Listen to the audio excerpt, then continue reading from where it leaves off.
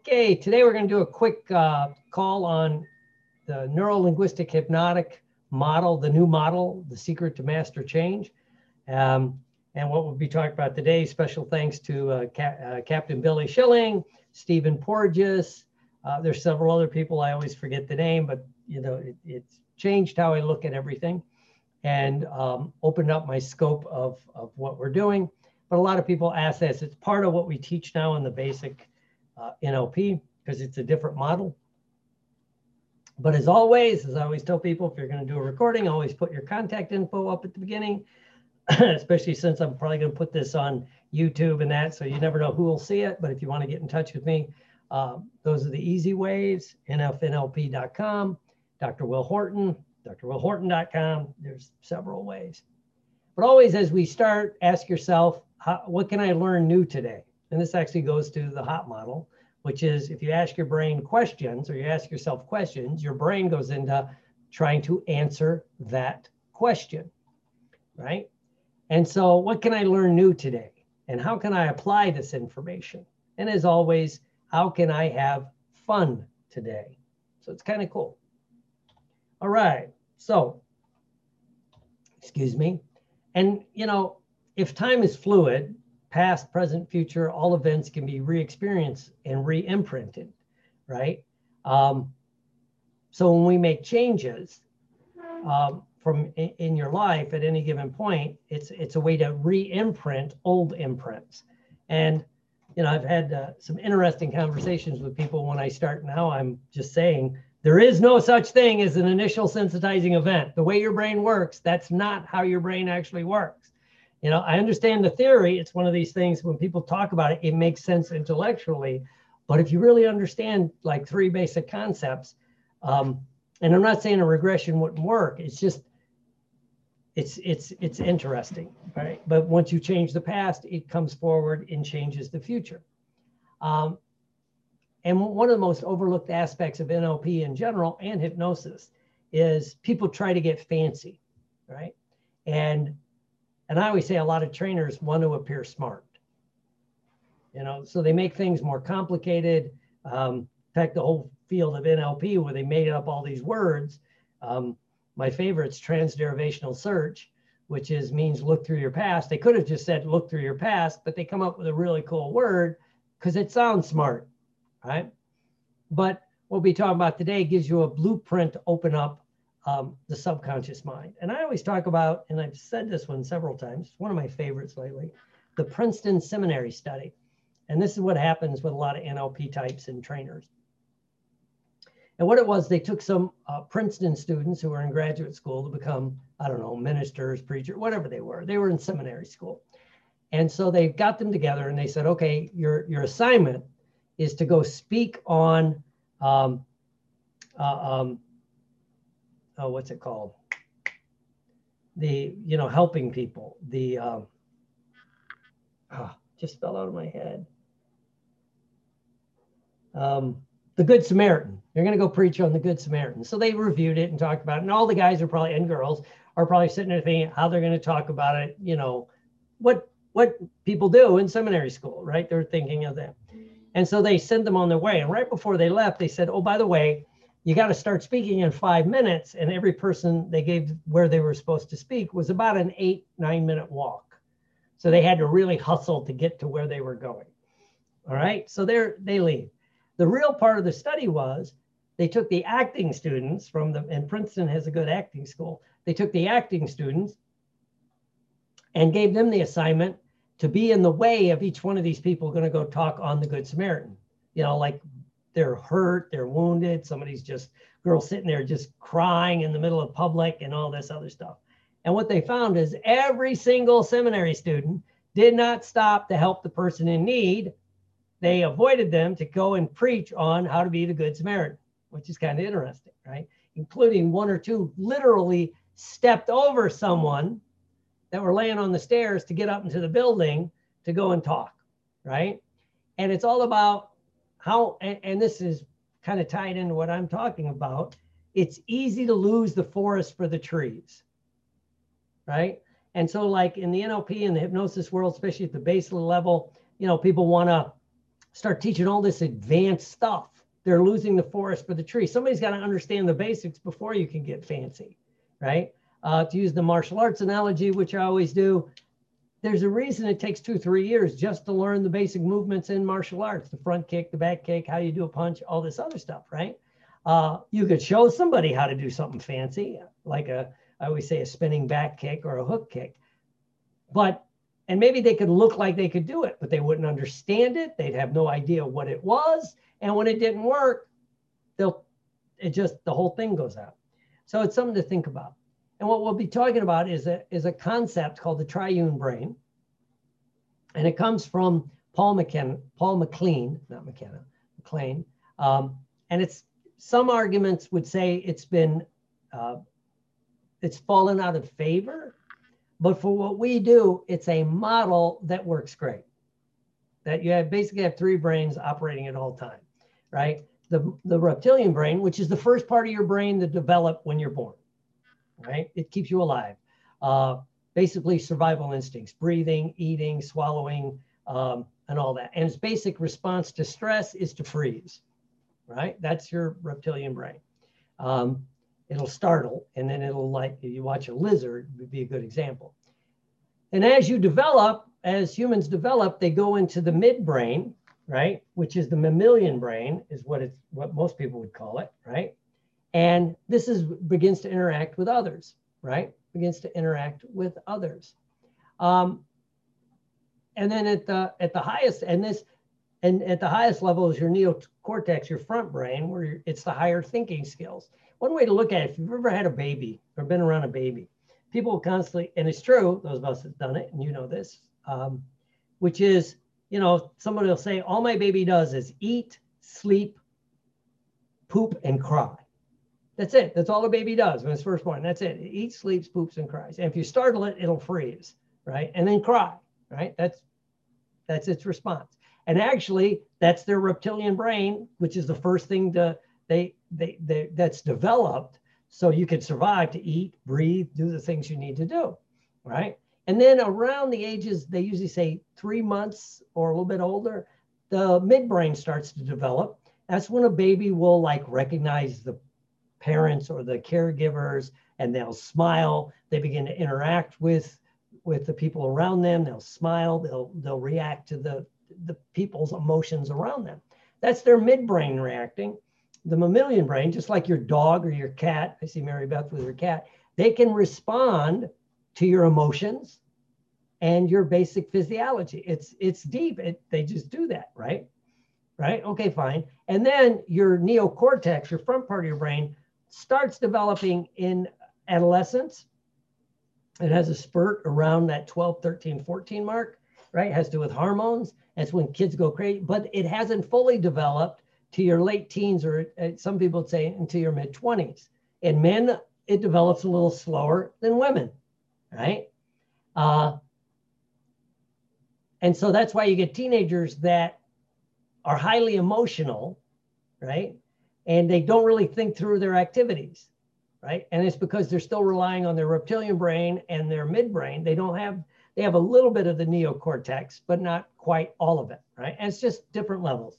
So as we always say, if you think about things you did in your adolescence that you're embarrassed about, it's your brain. You didn't know better. Just like good reaction, if you've ever been in a trauma, like a crime or something bad happened and you froze, right? And you froze, you think, why did I freeze? Why didn't I respond? Why didn't I jump out on the street and help that person, right? Well, it's your brain regressed to the reptilian thing where it froze. It's going to take in information, and it's going to take a while to work through that, right? They just made a big deal. I guess there was an attack in New York, and I guess 2 doormen watched, right, while it went on. And then as it de-escalated and the bad guy started to go away, they ran out to help the victim. And, of course, they're really like reaming those guys for doing that. But at the same time, they probably regret, they froze because this is an unusual situation. We don't see violent crime like this, right? And so they didn't respond. So it's just how your brain works, right? This is your triune brain, right? And I think it's so cool because if you develop habits in adolescence, my big thing now, and I'll be doing a new addiction course. One of the most important questions I find in addictions, if someone drinks alcoholically or uses drugs, one of the most important questions is, when did you start drinking or using drugs addictively? Right? Not just experiment. Your kids are going to experiment. But if you start drinking alcoholically at 14, what that means is your neocortex never really developed. In the AA 12-step world, they've said for years, whatever age you were when you started drinking is when your brain froze, right? You don't have the emotional content and the emotional control. And so it's kind of interesting. It's just stuff I'm finding out. It's cool. But now we're going to jump into your autonomic nervous system in the triune brain, right? And again, these three brains have different responses. The reptilian brain will freeze, or basically faint, or feign death, right? If I was more organized, I'd show a little clip of, there's a, like a gazelle being chased by a lion, and the lion gets the gazelle down and it looks dead. And it's just laying there not moving. But then the hyenas come up and the lion has to go fight the hyenas. And the moment the threat goes away, you see the gazelle jump up and run away, right? Because it was in total reptilian shutdown when it got attacked, because there's a lion going to eat it, right? And then once it came up, it kicked into its highest brain, which is the mammalian brain for that animal, and it's going to fight or flee. And of course, a gazelle can't fight a lion, so it's going to run, right? So we have these different responses, right? And then your highest brain, your primate brain, or your emotional brain, your social engagement brain, recognizes facial expressions, joy, happiness, surprise. These are universal. Disgust, anger. It can also pick up skin tone, color, flushing. Smiles, very important. That's why I dislike masks, by the way. Because you're trained to read, not just a person's eyes, but how they're holding their jaw, how they're holding and this is unconscious, right? So anyway, but you're going to socially engage. These are just the different levels of the mind, right? Now, what I want to talk about, which is the naturalistic theory of hypnosis and NLP. And basically, if you understand your triune brain, that you're constantly going between these three levels of your actual physical brain, not just your mind, but the disassociation that's integral or needed for trance or hypnosis or an NLP technique, right, is normal and natural, right? It's why when someone first relaxes, they'll get that immobility of their arm. They can't raise their arm. They're suddenly dropped into a different part of their brain, right? Loss of muscle tone. It's why in the classic techniques, the Dave Ellman, make sure the arm's loose, right? That means they're in a different part of their brain, right? It's also why, when you really begin to understand this whole thing that some organizations and people still teach about depth scale, 6 or 12 or whatever it is it's not true, right? When I should put the scales up, but if you use the classical 3-6 level model, that you have to be in like level 5 to negatively hallucinate. Right? One of the deep trance. I go, really? So to not see something that's there, you got to be in deep trance. They go, yes. I go, have you ever lost your keys and you're looking all over and they're right on the counter? And everybody, finally your spouse or somebody goes, oh, they're right there, a-hole. It's right here. You literally didn't see it. You were negatively hallucinating. You weren't in formal trance. It's your mind's bouncing around different levels all the time. So this whole idea, you got to be in a certain level, or like the deepest level, level 6, to positively hallucinate, to see something that's not there. I dare say we do this all the time. I'm sure you were there. No, I wasn't there. I wasn't there. Somebody was just talking to somebody. Yeah, you were at that conference a couple of years ago. One of the conferences. I go, no. Yeah, I'm pretty sure you were there. I'm like, I can tell you, because I've never been to that conference. I wasn't there, right? Well, I'm pretty sure. Well, they've seen me at other conferences. Their brain filled it in. They probably heard probably one of my students talk about NLP. Maybe they mention my name and boom, there I am, right? It's how your brain works. So the natural theory about going into trance, which a lot of hypnotists and NLP types, especially guys that are into like supposedly waking hypnosis, will act like it's something mysterious or hard to do when actually it's very easy and natural, right? If you understand it. So you're going to go to different levels. And when you tag it in to this next thing, you know, the naturalistic theory, it's basically how you respond to a hostile environment. Your brain developed over millions and millions of years, eons, to do one thing, which is to keep you alive, to look for threats. Number one, we are threat-oriented individuals, right? Because we are not the biggest, fastest, strongest things on the planet. In fact, all animals, the ones that survive, are the ones that respond to a hostile world, right? And we call it existential threat, a lion, a tiger, a bear. You know, is that person standing there, are they a threat to me? You know, are they part of my tribe, or are they part of my, are they somebody that will kill me, right? And it's why your brain responds this way. You're constantly searching for existential threat. Now, especially in the last couple hundred years, we're not constantly bombarded with existential threats. There are some, but it's not like it used to be. So if that's the case, our brains lock into other things. It will look for things to be worried about. It will default to being negative, right? It's just the way your brain works. It takes a lot of work to change it around, right? And so when you're being scared, it does that, right? And so again, the disassociation that you need for trance or NLP techniques is a way to deal with any kind of threat, right? So it's normal and natural. And when you connect this to what I call the hierarchy of thought, it disrupts the flow of information and it gives you a different way to look at it, right? And we call this the HOT model. And what the HOT model is, hierarchy of thought, HOT, right, is basically you have these different levels that your brain's dropping to. And it kind of coincides with, you know, the triune brain. That's why it's a good model. You can argue whether it's true or not, but it's a good model. The first level of thought, when you're really in the first level of thought, you're having the experience. It's a primary sensory experience, right? You're in the lowest part, you're down into the deep mammalian brain, probably in the reptilian brain, right? So you have the thought, I'm angry, I'm hungry, I'm upset. You're in the experience. And when you're really in the experience, everything else disappears. You're not thinking, you're reacting, right? Which is good. And we train ourselves to do this with things like sports, rapid response training, where you're going to respond in certain ways. It has to be at this level. You can't think about it. Anyone that's ever played any sport of any kind can tell you a lot of the sports happen at such a speed, you can't think that fast. You can't think fast enough to respond, to block the punch, to block the shot, to hit the base. You have to go on autopilot.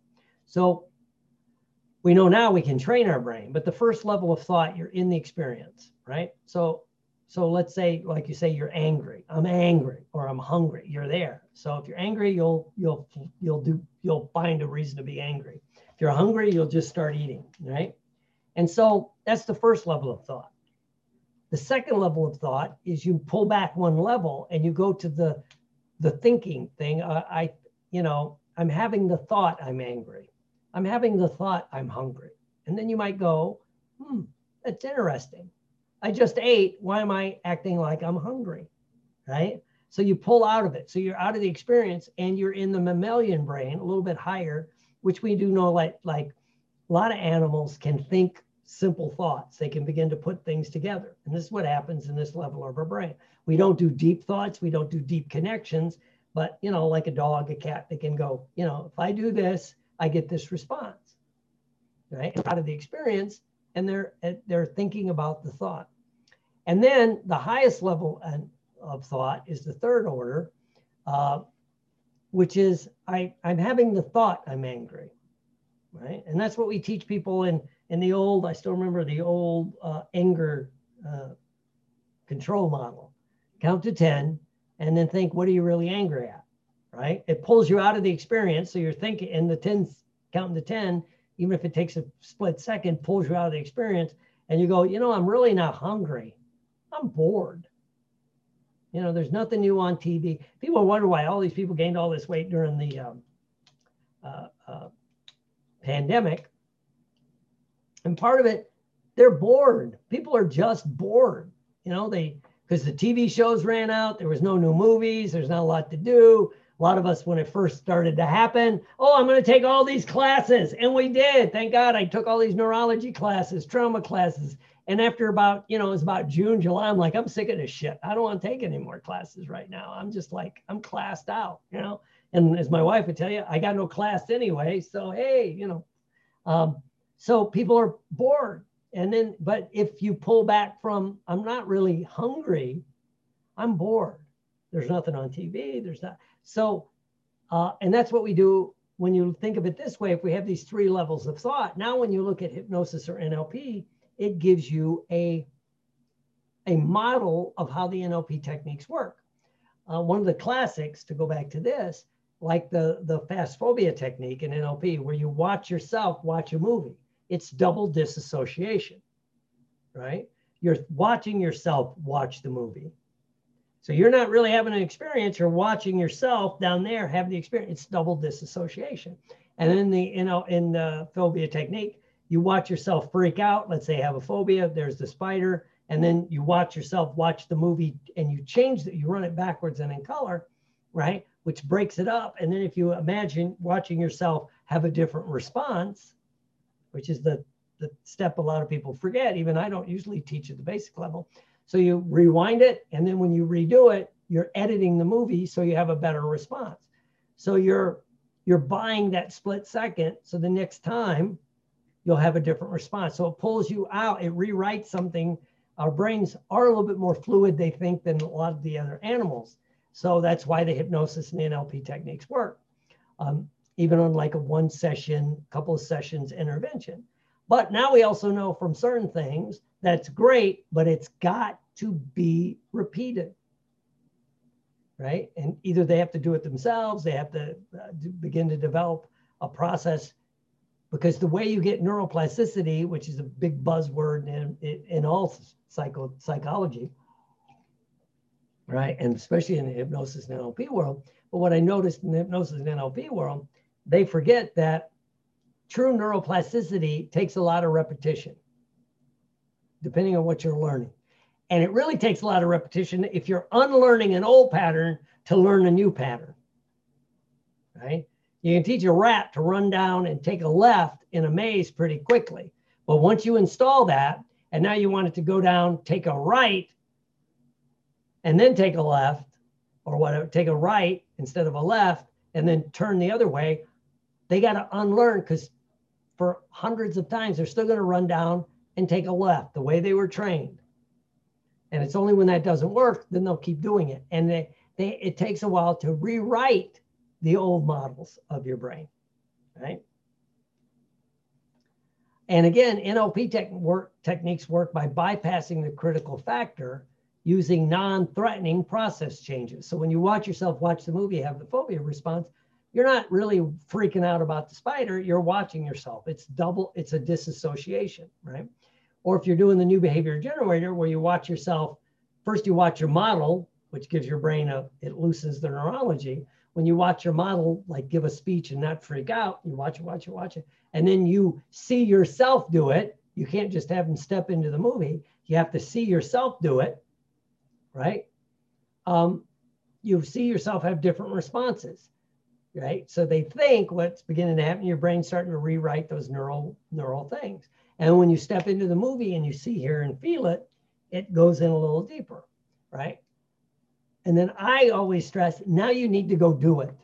You don't just have to think about it, right? That's why anchoring, physical anchoring, works good. It's adding a physical touch, right? And the last thing when it comes to the hierarchy of thought and the naturalistic theory is some memories have no words. There's no story, right? Our higher mind wants to find a story, right? And what really is happening is a lot of your deep memories are feelings, they're senses. The current buzzword is it's a felt sense, right? But then our higher minds want to go, why am I freaking out about this? You know, whenever anybody in authority yells at me, I just freak out, you know, and they look for a story and they can't find one, but they're thinking like an adult that there should be like one event where maybe a teacher, a boss, my parents, somebody yelled at me. No, it could have been a culmination of a lot of little things that happened that led to this feeling, right? And so it's a felt sense. And that, especially if these things happen before you were pre-verbal, right? Which doesn't just mean like 3 or 4 years old. Before you're like 8, 9, 10 years old, a lot of the experience you had, you really can't put words to because you didn't have the words for it. You know, you don't have the words for it. If you don't have the words for it, words don't work, right? And it's kind of interesting, right? The other time it can happen is when you're truly thrown into a traumatic situation. You know, they always think of like combat, that could be one, but car wrecks, violent crime, death of a loved one. Yeah, and you don't have to go through it yourself. You could just see it. Any of those things, if you're empathetic and you watch it like on TV, it'll throw you into trauma.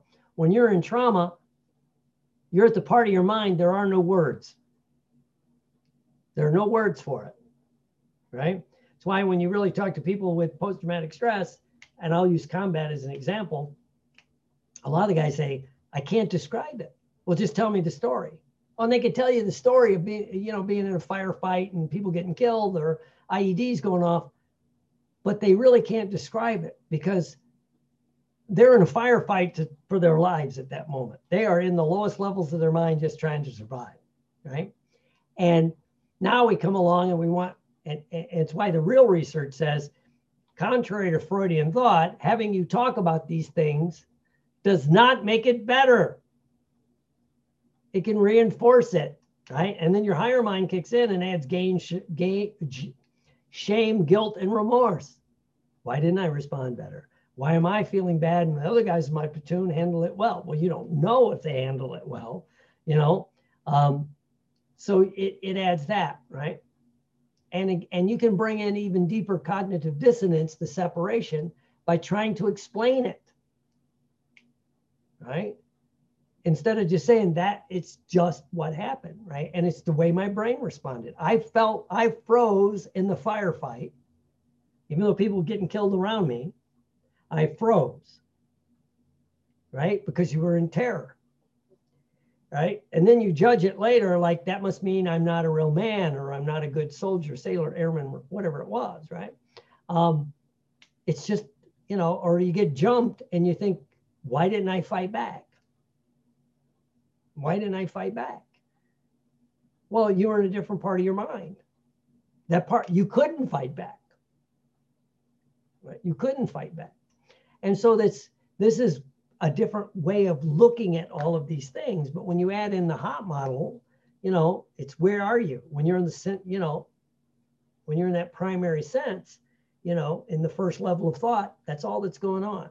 Maybe you could teach people to pull back and see it, see the experience. Are you really angry? Are you really hungry? Are you really fearful? Or it's just the situation's out of control, you know? Or it can go to the highest level where you're totally disassociated, where you're thinking the thought.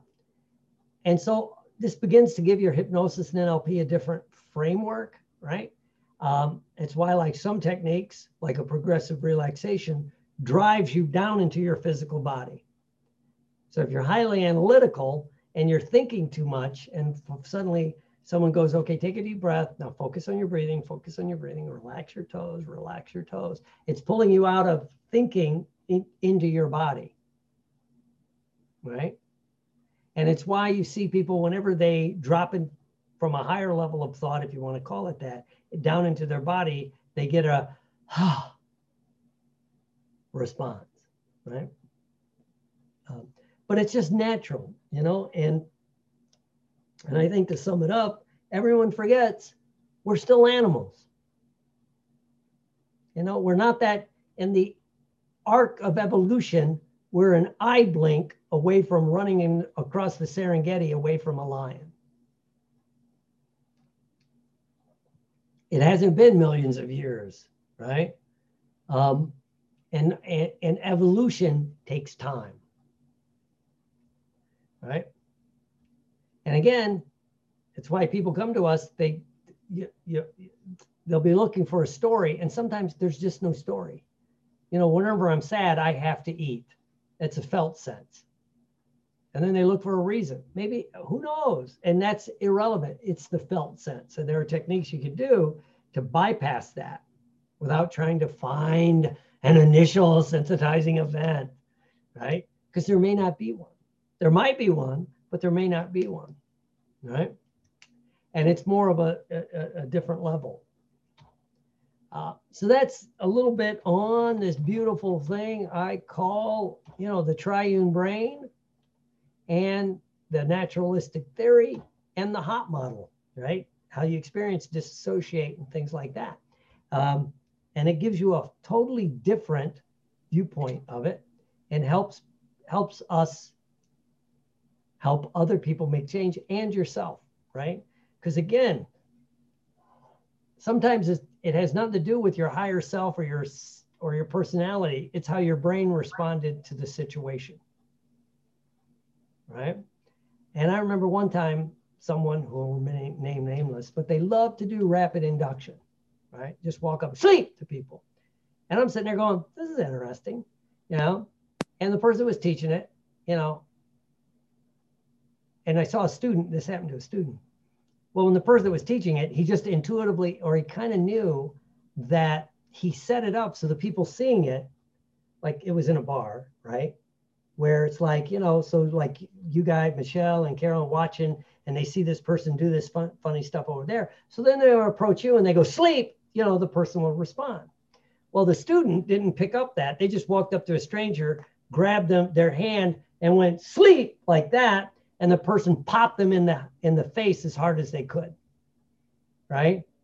And it was like, that was an instantaneous survival response. And you find out that person been a veteran, been in combat. It's like, you shocked me, boom. And then they felt terrible, right? And I'm like, that's why I wouldn't walk up on the street, you know?